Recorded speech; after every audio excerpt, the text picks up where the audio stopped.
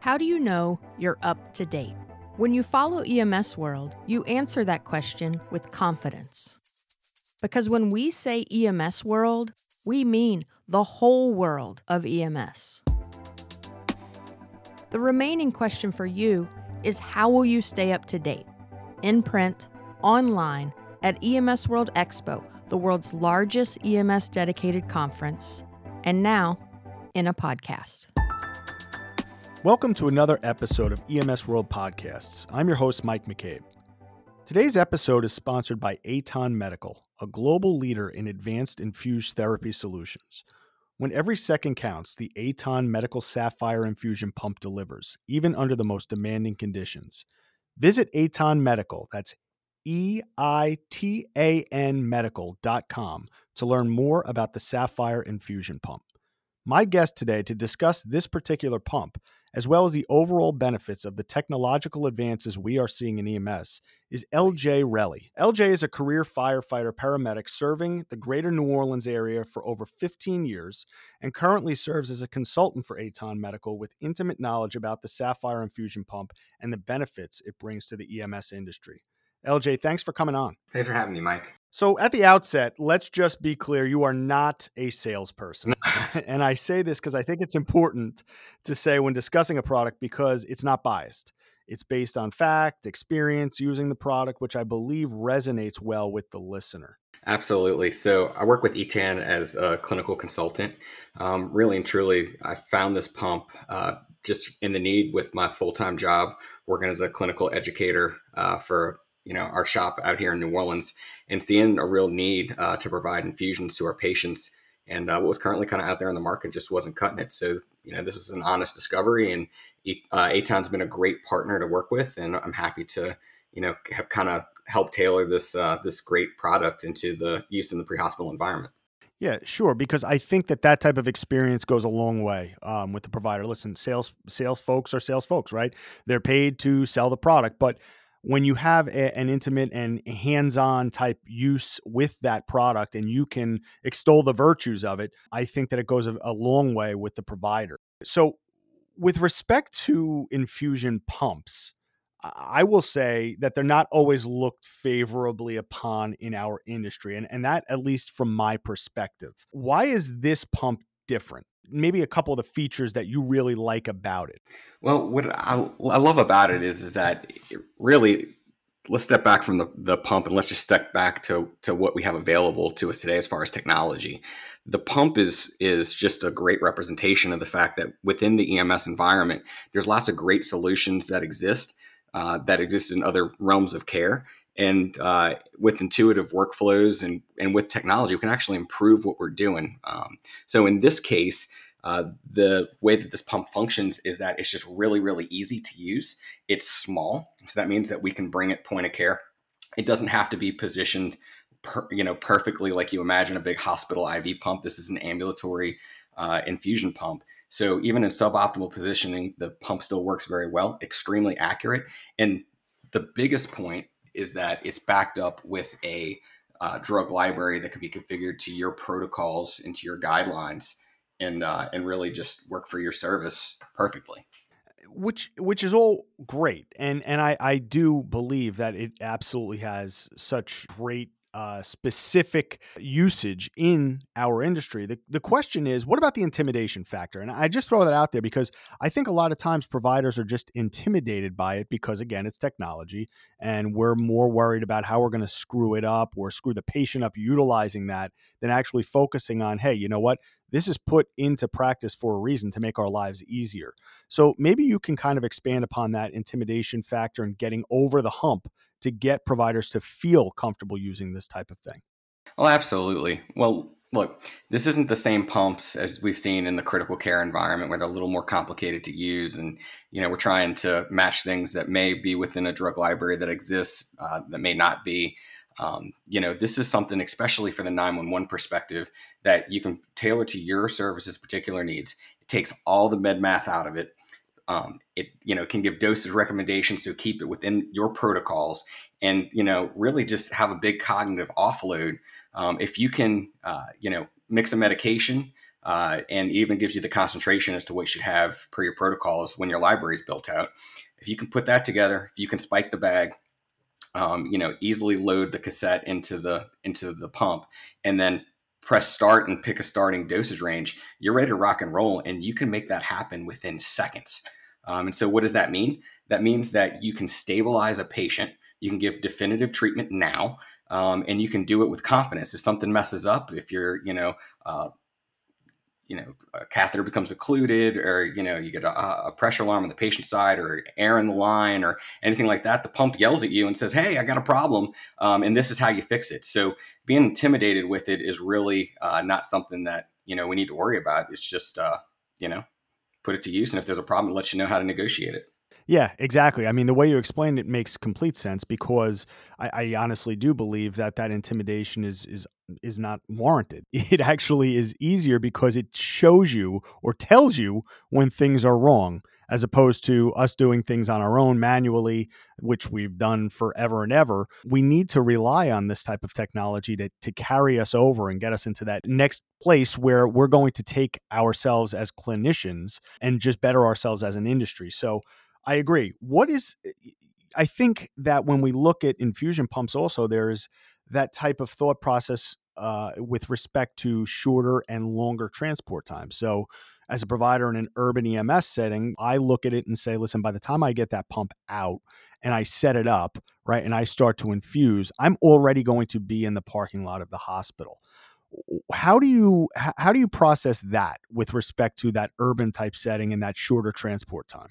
Well, that's a really great question, and I think that question and that thought gets brought up a lot, especially when we're talking about any new or emerging treatment or technology in the pre-hospital environment. So let's look at it like this. The advantage with the Sapphire is that, and with a lot of devices, is that we can really begin to treat the patient point of care. So we're not waiting to bring them back to the ambulance to, establish, in this case, an infusion. We really can bring it right there to the bedside, or, within the patient's house, if the patient's on the floor, whatever the deal is, and initiate that care right then and begin to stabilize that patient right then, rather than, waiting and delaying. And, when we do that, and we really start looking at what our patient contact time is, all the way through the delivery time, or offload time to the ER. Those, when I look at stuff in my shop and start looking at, talk to peers and look at national data, it really starts to look like our patient contact time, even with short transports, is looking to be, 20, 30, 40 plus minutes, even when we're in close proximity to, a hospital. So initiating that care right now, getting a handle on a problem like, hypotension, something you might use a vasopressor for, something that you might need a vasodilator for, like, a CHF, as an example, instead of just delaying that, life-saving and stabilizing treatment, we get it started minute one. And then, we could take a deep breath and know that we're getting this patient under control for when we transition into the back of the ambulance and then begin to transport. And we're still task saturated with lots of other things that we can be doing or need to do. And we show up to the emergency department, getting out the back of the ambulance and into the ED, and then giving a report, getting a bed assignment, moving the patient over. And then when can they initiate care at the emergency department? That really starts to look like a long time. So we can do it right now. And, and instead of bringing the patient to care, we're bringing care to the patient. And I think that that's a super important thing that, that we're really leaning into in EMS. And that's, what we're doing today. Let's stay with that then and say, is this more of a paradigm shift with respect to culture as opposed to policy or protocol?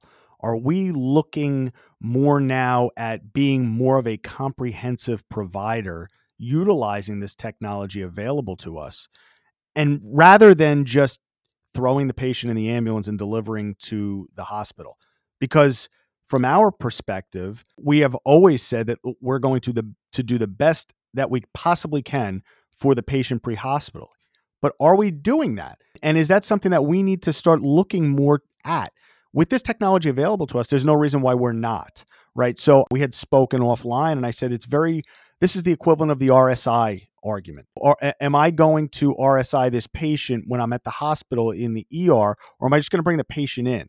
Well, I would argue take the time to advocate for that patient and do the best that you possibly can, rather than delivering a patient into the ED and having that delay of treatment. And that's the argument that I would pose to you. And I'd like to hear your feelings on it. Well, absolutely. I mean, I think that when we have a patient that it's obvious that an intervention needs to happen and that that that's what the patient needs to be stabilized, that we start, really leaning into, developing our care to do it now. It's different if you have somebody who's undifferentiated and you're not sure what to do, but we're talking about in the situation where we have a clear, issue. Clearly we have the tools to, stabilize that issue. And then once we do that, then we can start looking at bigger picture stuff. So maybe that patient who needed to be, as your example, for as an RSI, what's really their underlying etiology? If we couldn't RSI that patient, and it was traumatic, and the closest hospital was not the trauma center, well, we're running to the closest hospital just to stabilize that airway more than likely, and then having to transfer out from there to the trauma center. We're just delaying the definitive care. This is the same thing. Pick your etiology, pick your disease process. If we can start treating the patient now and stabilizing them in the situations that a lot of times we might not know exactly what the cause is, but we know it needs to happen. And sometimes we do know exactly what the cause is. We can stabilize the patient now and then get it right the first time. Take them, maybe to the closest appropriate facility. Take them to that resource center, not just run to the closest hospital just for stabilization. It really makes, these patients who are super sick, it allows us to, get a lasso on their disease process a lot earlier and then long-term make better decisions for their care.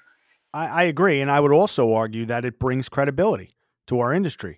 When you're going to deliver that patient to the ED almost wrapped with a neat little bow on it, you're going to get that credibility, not just from physicians, because you're an extension of them, but from the nurses. When you have that infusion running and it's labeled and it's accurate, I mean, you deal with it all the time. Tell me what that's like delivering that into the ED when you have that neat little package that's on that Sapphire. It's almost like bells and whistles go off for these nurses because you've done the work for them. Well, absolutely. I mean, it brings it to a whole different level. In my shop in New Orleans, we have a really great advantage in that we have access to really great training.